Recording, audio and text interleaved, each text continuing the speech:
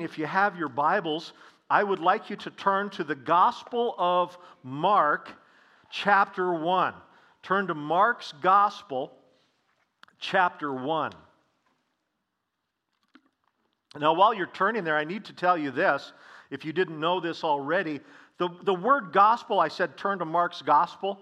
The word gospel actually means the good news.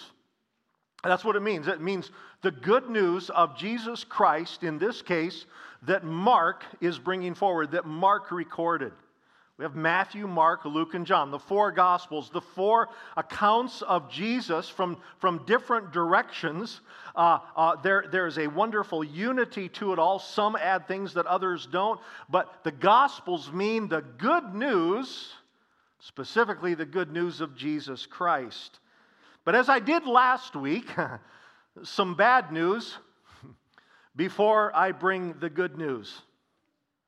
The bad news is, and I brought this in detail last week, but the bad news is that extensive studies reveal the percentage of people in our nation whose faith in Jesus Christ is central to their lives is in decline.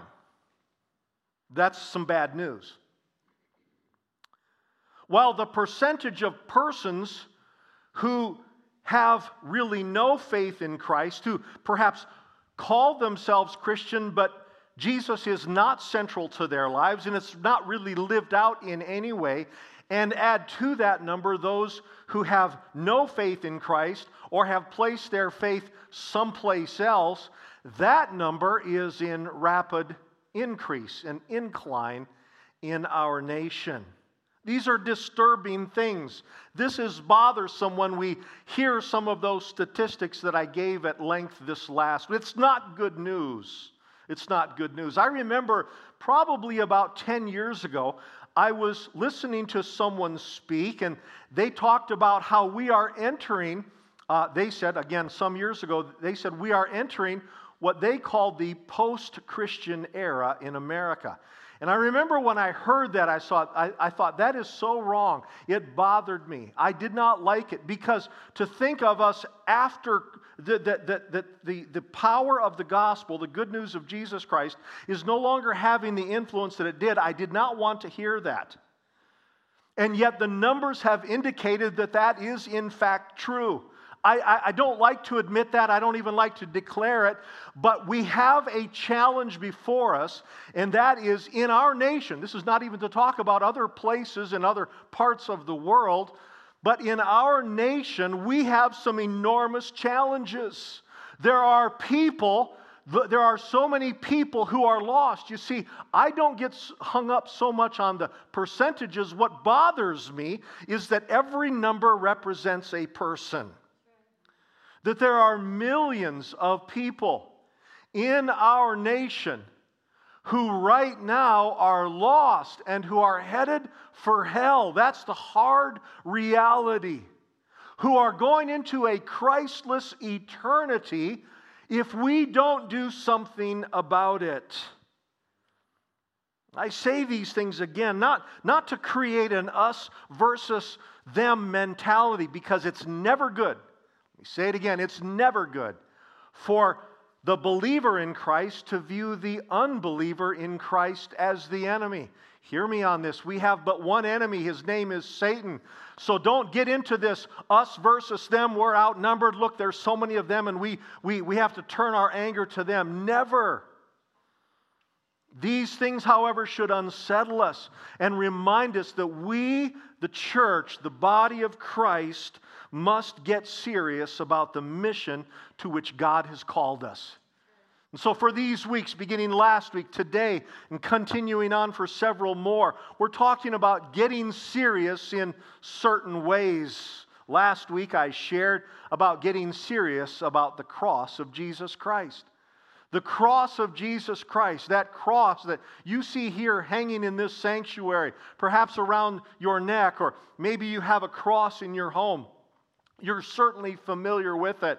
It's an empty cross because it not only signifies Jesus' death, but His resurrection. Glory to God. Jesus is not dead, He is alive. And there's power in the cross of Jesus Christ. It is the symbol above all other symbols. It is the significance and the power of the cross that saves people. It's because of the cross that you and I are forgiven. Hallelujah. All of those things that we did, all of those things are forgiven because of the blood of Jesus that He shed on the cross. We are set free. We have eternal life in Jesus Christ. We have eternity to look forward to. Why? Because Jesus rose from the dead. And we need to get serious about this. We need to get serious about the cross. So not only to be forgiven, but also to forgive. And so when I hear people who claim faith in Jesus Christ saying that they have not yet forgiven somebody for what they did, I say, oh, we need to get serious about the cross. Because the power of the cross is bigger than anything that anyone has ever done to us. Today, this morning, I'm sharing from the gospel, from the good news, how we need to get serious about our walk with Christ. This is sequential. First of all, we talk about how we need to be serious about the cross of Jesus Christ. Now, this morning about our walk with Jesus Christ. In Mark chapter 1, you have it there before you. Jesus was just beginning His public ministry. He's about 30 years old. We know very little of what happened to Him prior to this. Everything that we're supposed to know is recorded in Scripture, but there's not a great deal. He's beginning His public ministry. Just before this, it says that Jesus had been baptized, and then He was led into the wilderness where He was tempted by Satan. And then the Bible tells us in another gospel that Jesus returned from the wilderness, having been tempted by Satan. He returned from the wilderness in the power of the Holy Spirit. I want you to understand the significance of that.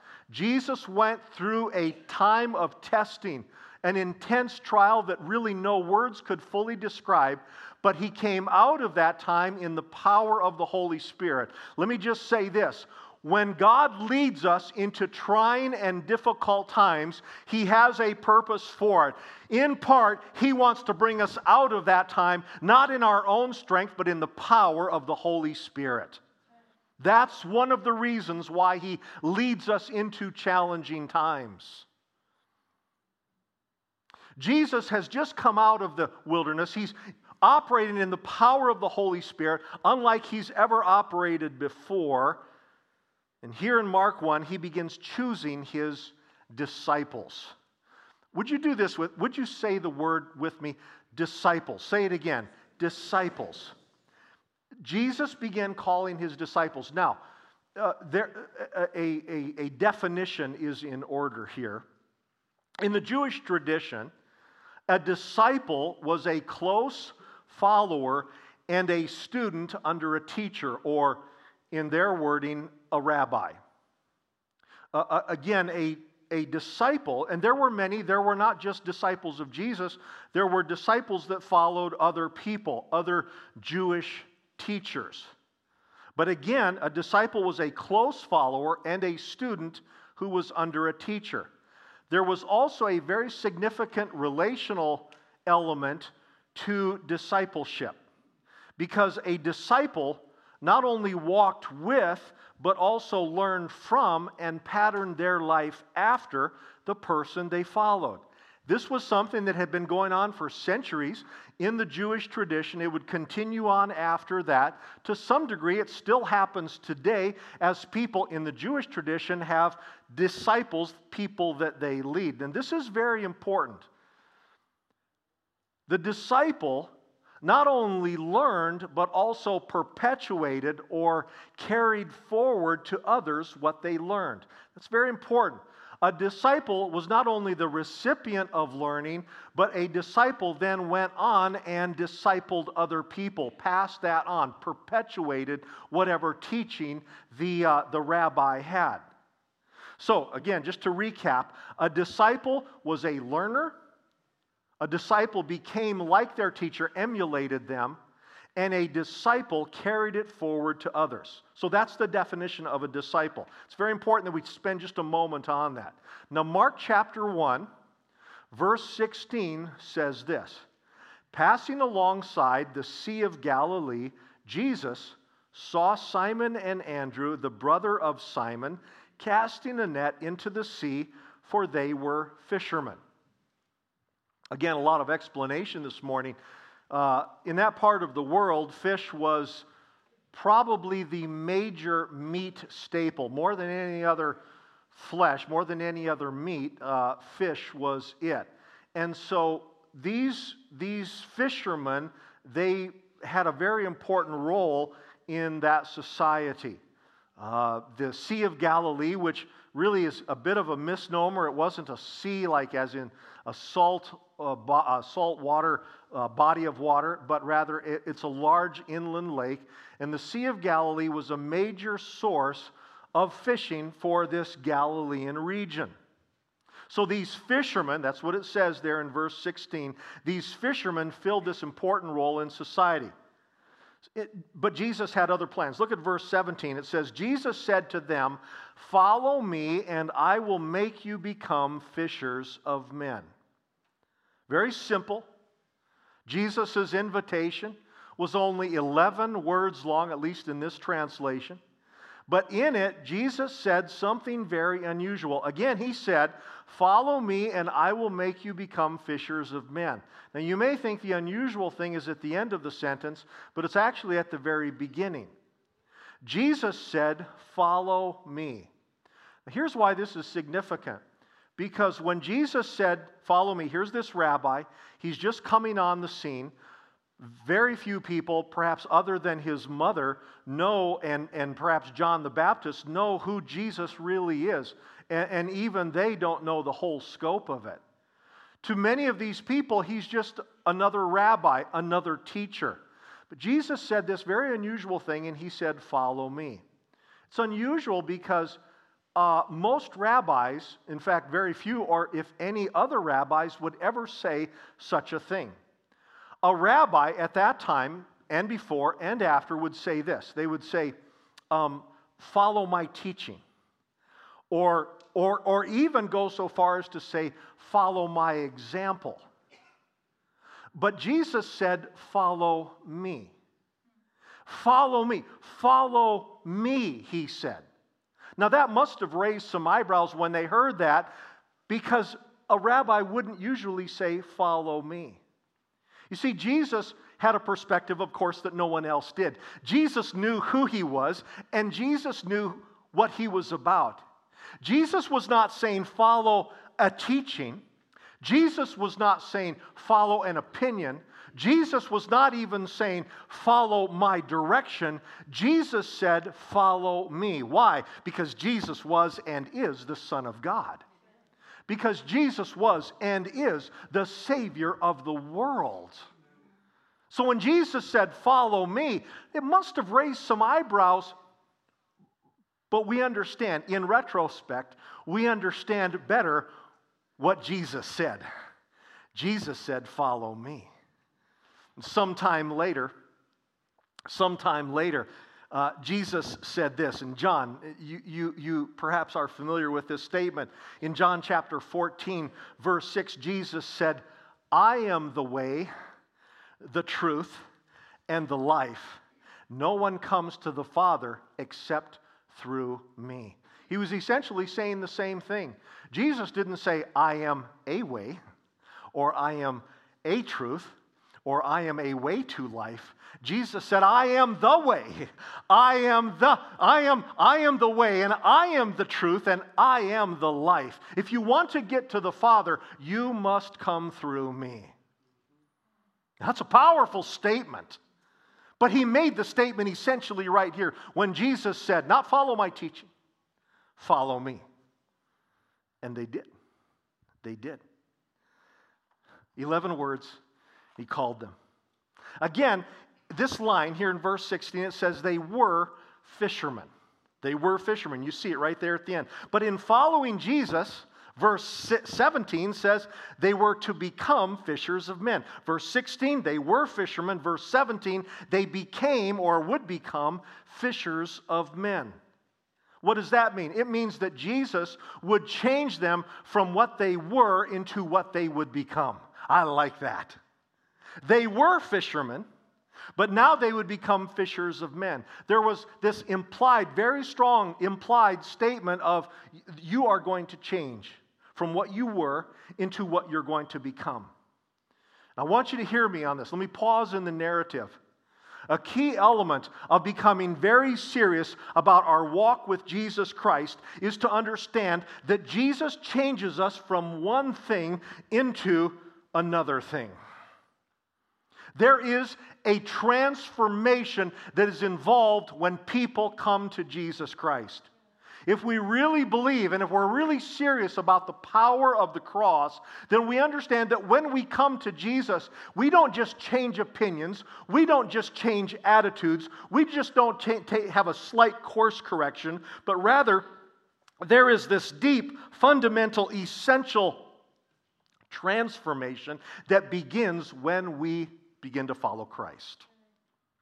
He changes us from one thing into another. It begins in our heart, it begins in our minds, but then it goes out and it radiates from there, and it affects every part of us. Recently, just this last week, Joni and I had dinner with some friends, and as I always like to do, I always like to learn about their story, right? I just love to hear people's stories.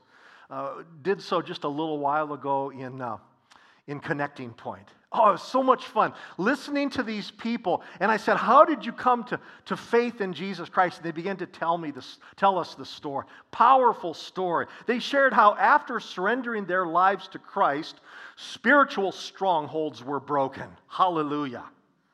The things that they did, the friends that they chose, what they valued also began to change. It wasn't just, oh, Jesus is in my heart and now I'm the same tomorrow as I was yesterday.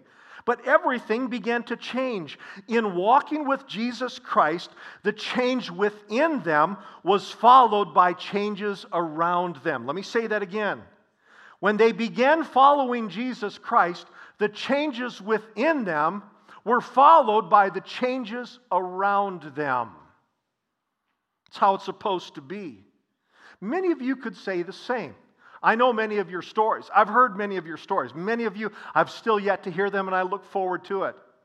But many of you could say the same. You can remember how you were. Now, you may not have been a fisherman or a fisherwoman. Is that you may not have been a fisher of fish. Doesn't matter. But you were something, and now Jesus has transformed you and is in the process of transforming you into something else. You were this, but now you're this. You were that, but now you're this. You experienced this, but now God has transformed you. This is what He does. Why? Because Jesus is the way and the truth and the life. Transformation is a part of the deal. When we get very serious about discipleship, we understand, Jesus, you're going to change me from what I am into what I'm going to be. I don't like it. It bothers me, in fact, when people say, I'm just kind of settled in life and this is where I am and this is how I'm going to be and I'm just not going to change from here. And I say, wait a minute, God is not done with you yet. If you're still breathing, if you can still fog a mirror, God has a purpose for you. He wants to change you. And He wants to use you. We'll get to that here in a moment. Look at verse 18. And it says, and immediately they left their nets and followed Him. It's very brief. Let me read it again. Immediately they left their nets and they followed Him. It was an immediate thing. It was right now. They didn't deliberate. They didn't discuss it. They did it. Immediately they left their nets and followed Him. Now, I want you to notice here it says they left something. They left, in this case, they left their nets. It's not there by accident. They left their nets and they followed Him. They left something. In verse 19, look at verse 19. 2 more disciples were called. Going on a little further, Jesus saw James, the son of Zebedee, and John, his brother, who were in their boat mending the nets. So you have 2 more brothers, 2 more fishermen. Verse 20. He called them, and they left, there's that word again, they left their father Zebedee in the boat with the hired servants and followed Jesus. For a moment, in your minds, go back to that scene. Jesus is going along. You have here these 2 brothers, James and John, in the boat, along with their father, his name was Zebedee, and some hired men. It's just another day. They have been fishing, and they now are mending their nets. It's very important to make sure that the nets were good, otherwise all the fish are going to get away. And so they're sitting there. A very important part of what fishermen did was mending nets. And they're sitting there. There's work to do because there's fish yet to catch. Jesus comes along and again with, I'm sure, very few words, calls these people. James and John get up out of their boat. They left their father and the hired men, and they go and they follow Jesus. I've often wondered what the father and hired men thought as they saw them leave. I've often wondered that. This is a father, Zebedee. He's with his sons. I'm maybe reading too much into this, but I don't know how old he is. These are adults. He's probably thinking, this is a good deal. I'm passing this on to my sons. They're going to take, as far as all we know, they may have gone back 10 generations as fishermen in this area. It's what we do. It's who we are. It's our identity. But now they leave their boat, they leave all these nets that need to be mended, and they go off and they follow Jesus. I wonder what that father thought. I think the hired men were like, hey, the sons are gone. Now we got a chance. I think that's what they were thinking. But they left something. Or in this case, someone. In the next chapter, Jesus called a tax collector named Matthew to be a disciple. He called him with just 2 words. It goes from 11 to 2. And in following Jesus, the Bible tells us that Matthew left his former life behind. He had been a tax collector, but he left all of that behind. So it was with all of Jesus' disciples. As they took their walk with Christ seriously, as they followed his invitation, they did have a choice. It comes across as a command, but they still had a choice. As they took their walk with Christ seriously, I want you to see this. They left something or someone behind. Again, pausing in the narrative. What did you leave behind when you said, I have decided to follow Jesus? Don't shout it out, just in your mind. What did you leave behind? What things in following Jesus had to be left behind? In some cases, what persons had to be left behind as you began to follow Jesus? You see, what's not reflected here, what's not recorded rather here, is the pain that they had to experience. As they're walking away, they know that their life is going to change. They have no idea how much it's going to change, but life has just changed because we left Dad and the hired men to do this. They left someone behind. Matthew, when he left that tax booth, he knows that his future is very uncertain now because he had a good thing going financially, but now he's going to be considered a pariah, an outcast, because he had collaborated with the Romans, and now he was hated before, but now he's still hated, but he has no income. See, they left something.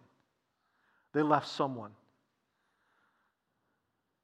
I'm going to go so far as to say this: if we did not leave something behind that was a part of our old life, if we did not leave something behind, but everything that we did, everything that we had back then, we still have today, I question if we're really taking our discipleship seriously. We don't like to hear that because we think that we just gain when we accept Jesus Christ, and we do. And for everything that we give up, for everything that we lay aside, we receive so much more. But let me tell you, I have to be straight with you. In following Jesus Christ seriously, in becoming serious in our walk with Him, it means that we're going to leave some things behind us. We're not going to do that anymore. What's bothersome is that some people think I can have it all. Those things that were part of my life before Christ, I can drag into my life right now. And I'm saying, no, there's some things that are ungodly that need to be left in the past. And in getting serious about our relationship with Jesus Christ, we need to understand there's some things that I used to do, some things that I used to say, some things that I used to smoke, some things that I used to drink, some things that I used to watch, some things that I used to look at, some things that I used to say to other people, the way that I treated other people. That has to be left behind because I'm now a follower of Jesus Christ. And I'm leaving that behind me. And if our life before Christ is largely the same in our life after Christ, then I question if we're really taking our walk with Christ seriously. There needs to be a change. Some things need to be left back there. Again, last week we looked at getting serious about the cross, how Jesus' death on the cross and His resurrection from the dead provided so much, including the forgiveness of sins and the power to forgive others. Hallelujah. If you surrendered your life to Christ, you were saved. It may have been beside a bed someplace, or maybe in a church, or a Sunday school class, or a backyard Bible class, or a VBS, or it may have been in someone's living room. It doesn't matter so much where, but when you surrendered your life to Christ, you began to be His disciple and you began to walk with Him. And I'm saying we need to take this walk seriously. You're on a new, lifelong journey. One of the reasons, I think, that we see this decline in people who are truly living and walking the Christian life, and why we're seeing an increase in people who just say, faith in Christ doesn't mean anything to me. One of the reasons why we're doing it is because we're satisfied with being a convert, but we don't really want to be a disciple.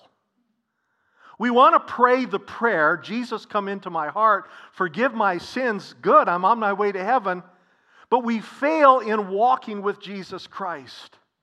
There is a definite beginning, hallelujah. We come to Christ, He forgives our sins, He begins that transformation within us, but it continues from that point through the rest of our lives. Do not be content with simply being a convert. Be a disciple of the Lord Jesus Christ. You're on a new lifelong journey. In John chapter 13, Jesus said this, "By this all people will know that you are my disciples if you have love for one another." Jesus said this, one of the characteristics of being a disciple of mine, then and now, is that you have love for fellow disciples, for fellow believers. He's speaking to the disciples. He again says, by this, everyone, not just other believers, but everyone will know that you are my disciples if you have love for one another. Be very clear on this. How you demonstrate your love for Jesus to other fellow believers is going to be seen not only by those fellow believers, it's going to be seen by the world around you. And too often, I see believers in Christ treating other believers in Christ with contempt. Too often, I see people saying things or doing things to other believers that is reprehensible, that is cruel, that is mean-spirited. I don't know of anything that's happened recently. I just know that happens. But our world sees enough of the vitriol. The world sees enough of the hatred. The world sees enough of the bitterness. The world sees enough of the anger. And I'll tell you what, when somebody stands up and says, I am a follower of Jesus Christ and I'm going to treat people differently, the world will stand up and take notice. Because it's so rare. By this, all people will know that you are my followers, that you are my close disciples, if you have love, agape love, selfless love, giving love for one another. In John chapter 14, to his disciples then and now, Jesus said, if you love me, you will keep my commandments. If you love me, you will keep my commandments. Boy, it's so easy to say, I love you, Jesus. And that's not a bad thing to say. Say it. Tell him. But if you love him, you will do what he calls you to do. Again, change happens when people begin walking with Jesus Christ. Therefore, when people who claim faith in Christ live unchanged lives, great damage can be done. You think a collective of atheists does damage to the church? No. You think people of a false religion do damage to the church? Not really. But I'll tell you what, you want to see damage to the church, it's somebody who says, I love Jesus, and then live like they don't. That does damage to the church. I was having I think it was, I don't know, it was Monday, Tuesday night. We had wonderful dinners this week. I was talking with someone, and they were talking about football. And, well, I just kind of went glassy-eyed because I don't even know anything about it. And they said, this person. And I said, I've never heard that person's name. And they're like really famous. I said, yeah, Christian, but they're not really living like it because, and then they went on to say that, this guy's sleeping around with other people. He's not married. He's sleeping around with different women. And something in me just wounded because here's somebody that claims faith in Christ and yet lives like they don't. That's bothersome. That does not help the kingdom of God. It damages the kingdom of God. We need to understand that people are watching us. The people are observing our lives.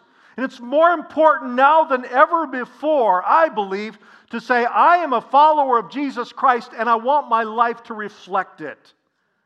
It doesn't mean that you're going to do it perfectly. You're not. You're going to fail. But to live in that place of repentance, and when we fall down, we say, God, I did it again, but I want to live right, and we make those decisions.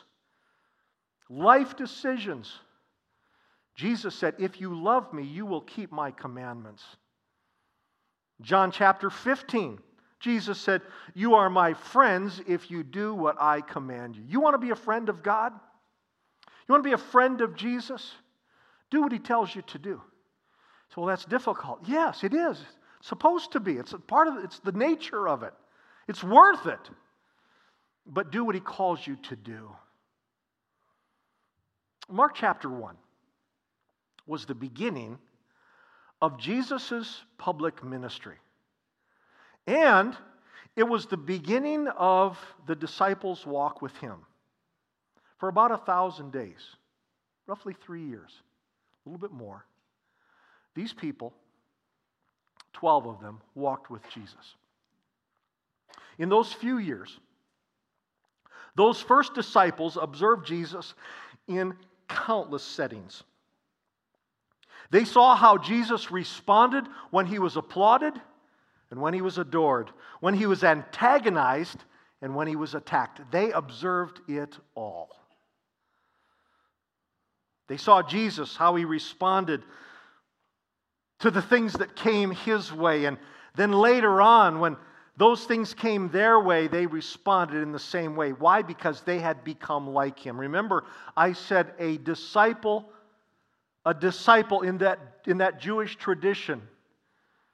That disciple then, the disciples, they emulated, they became like their master. These followers, these first followers of Jesus Christ, they became like him so that when they faced the applause, they responded the way Jesus did. When they received the antagonism, they responded the way Jesus did.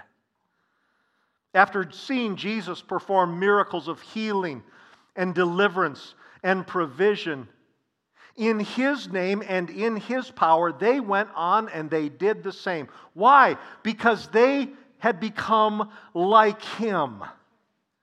Jesus gave them the authority. He said, everything that God has given to me, I now give to you. He even went on to say that you will even do greater things than I have done in my name.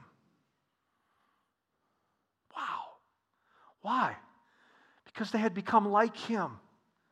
Because by the end, they had seen the crucified and the resurrected Christ. And as good disciples, they perpetuated or carried forward the message of Jesus Christ to others. Remember, I said that a disciple back then was not simply the recipient, the repository of the rabbi, the teacher's wisdom, but rather they understood that what they received, they were also to give.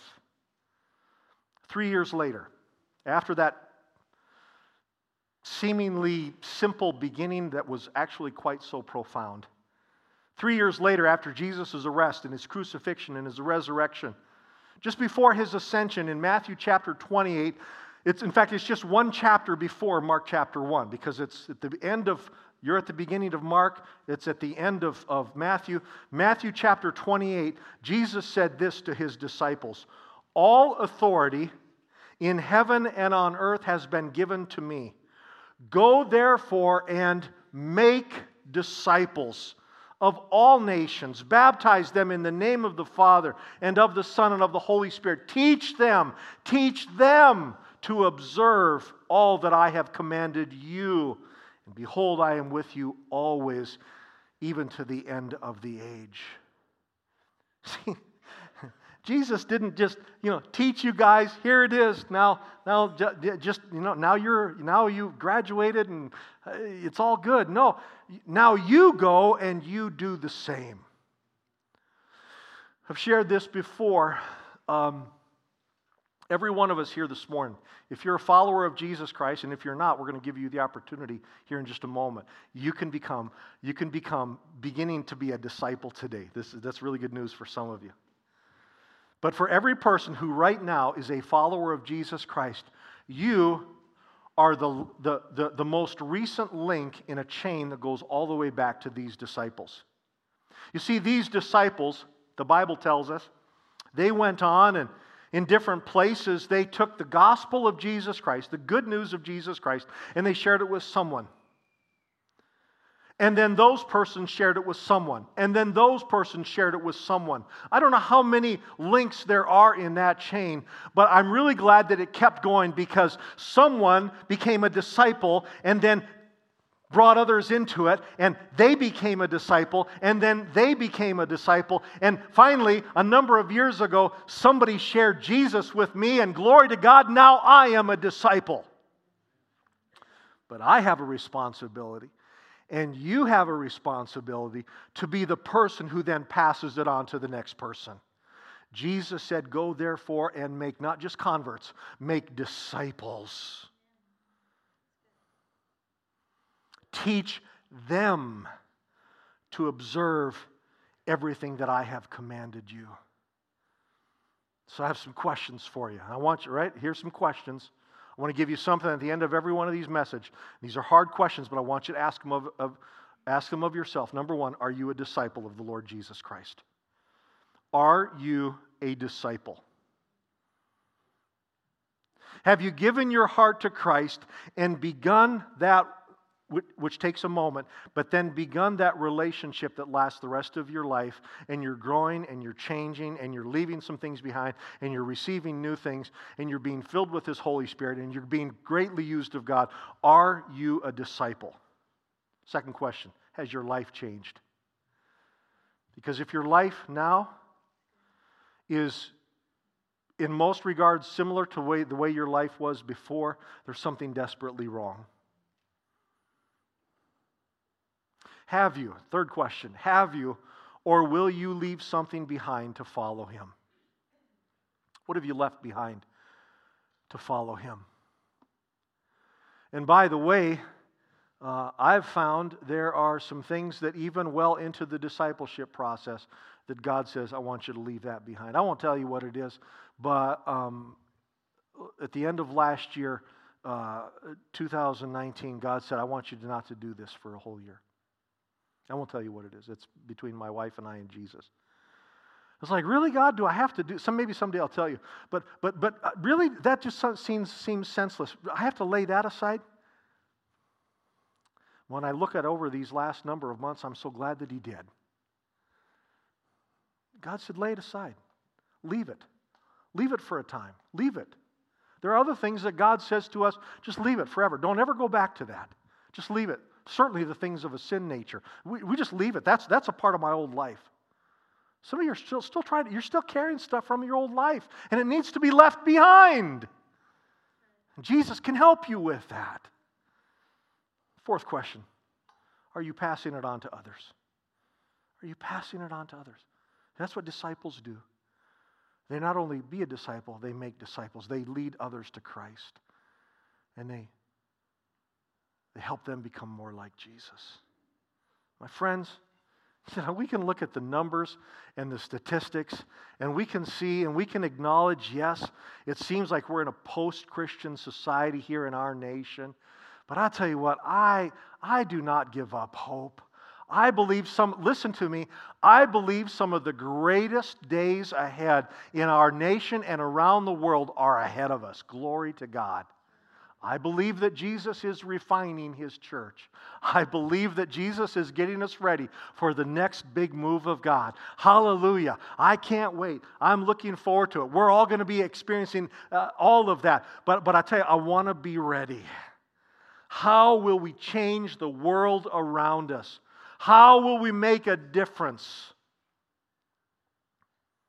By taking seriously the cross of Jesus Christ. And by taking seriously our walk with Christ. This morning I want to pray with you. Now we're going to go into just a brief time of prayer. It's a very important time. Would you bow your heads with me? This morning I've been talking about discipleship, which is a lifelong process with a very defined beginning. But that beginning is when we surrender our lives to Christ. This morning, with no one looking around, I ask you, however, if there's someone here today and you've not yet begun that relationship with Him, you've not said, Lord, I want to begin following you. If that's you, would you just right now, where you are, do two things? Raise your hand and catch my eye. Would you do that? Just go ahead and raise your hand. I want to pray with you. I'm not going to embarrass you, but I want to identify you. Is there anyone here that would say, yeah, that's me. I want to begin today.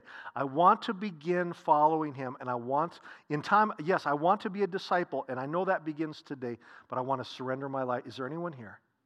Before we go any further. The main floor, in the balcony.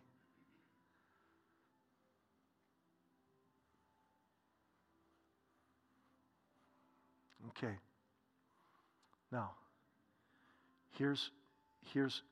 I want you to open up your eyes now for just a moment. Now, hear me on this, and please know that I care for you and I love you. But the fact that no one was here to say, yeah, that's me, maybe that means that we need to take that last directive a little bit more seriously. And say, there needs to be someone who knows Jesus and they don't know Him yet, and I want to bring them. This is not the only place where that happens, but I want it to happen here.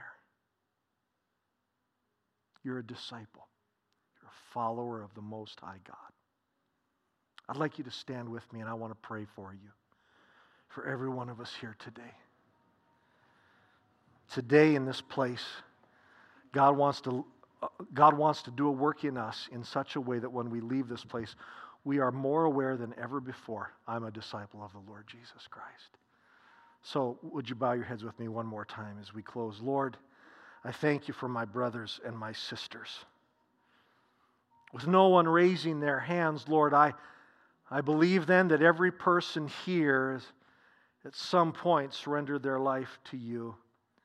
And I thank You that now they're fellow disciples. I pray that we would in greater ways take that seriously. And I pray, Jesus, that you would use these disciples, these, your most recent disciples. It started with 12. It now measures in the hundreds of millions, maybe more. I don't know. Only you know the number. But it numbers now in a number that none of us can count. But Lord, I pray that we, those of us who are alive today, those who are listening today, in this room, online, Lord, they're listening to this and they're saying, oh Lord, make me a disciple. Help me to take this discipleship very, very seriously. That I'm changing and I'm growing and I'm leaving some things behind and I'm perpetuating the good news of Jesus. I'm carrying it forward to a lost world. Help us, Lord. Help us to make that difference. Thank you. I ask your blessing and your favor now upon my brothers and sisters. May they go in the power of your Holy Spirit. And I thank you. In the name of Jesus, if you believe it, say amen.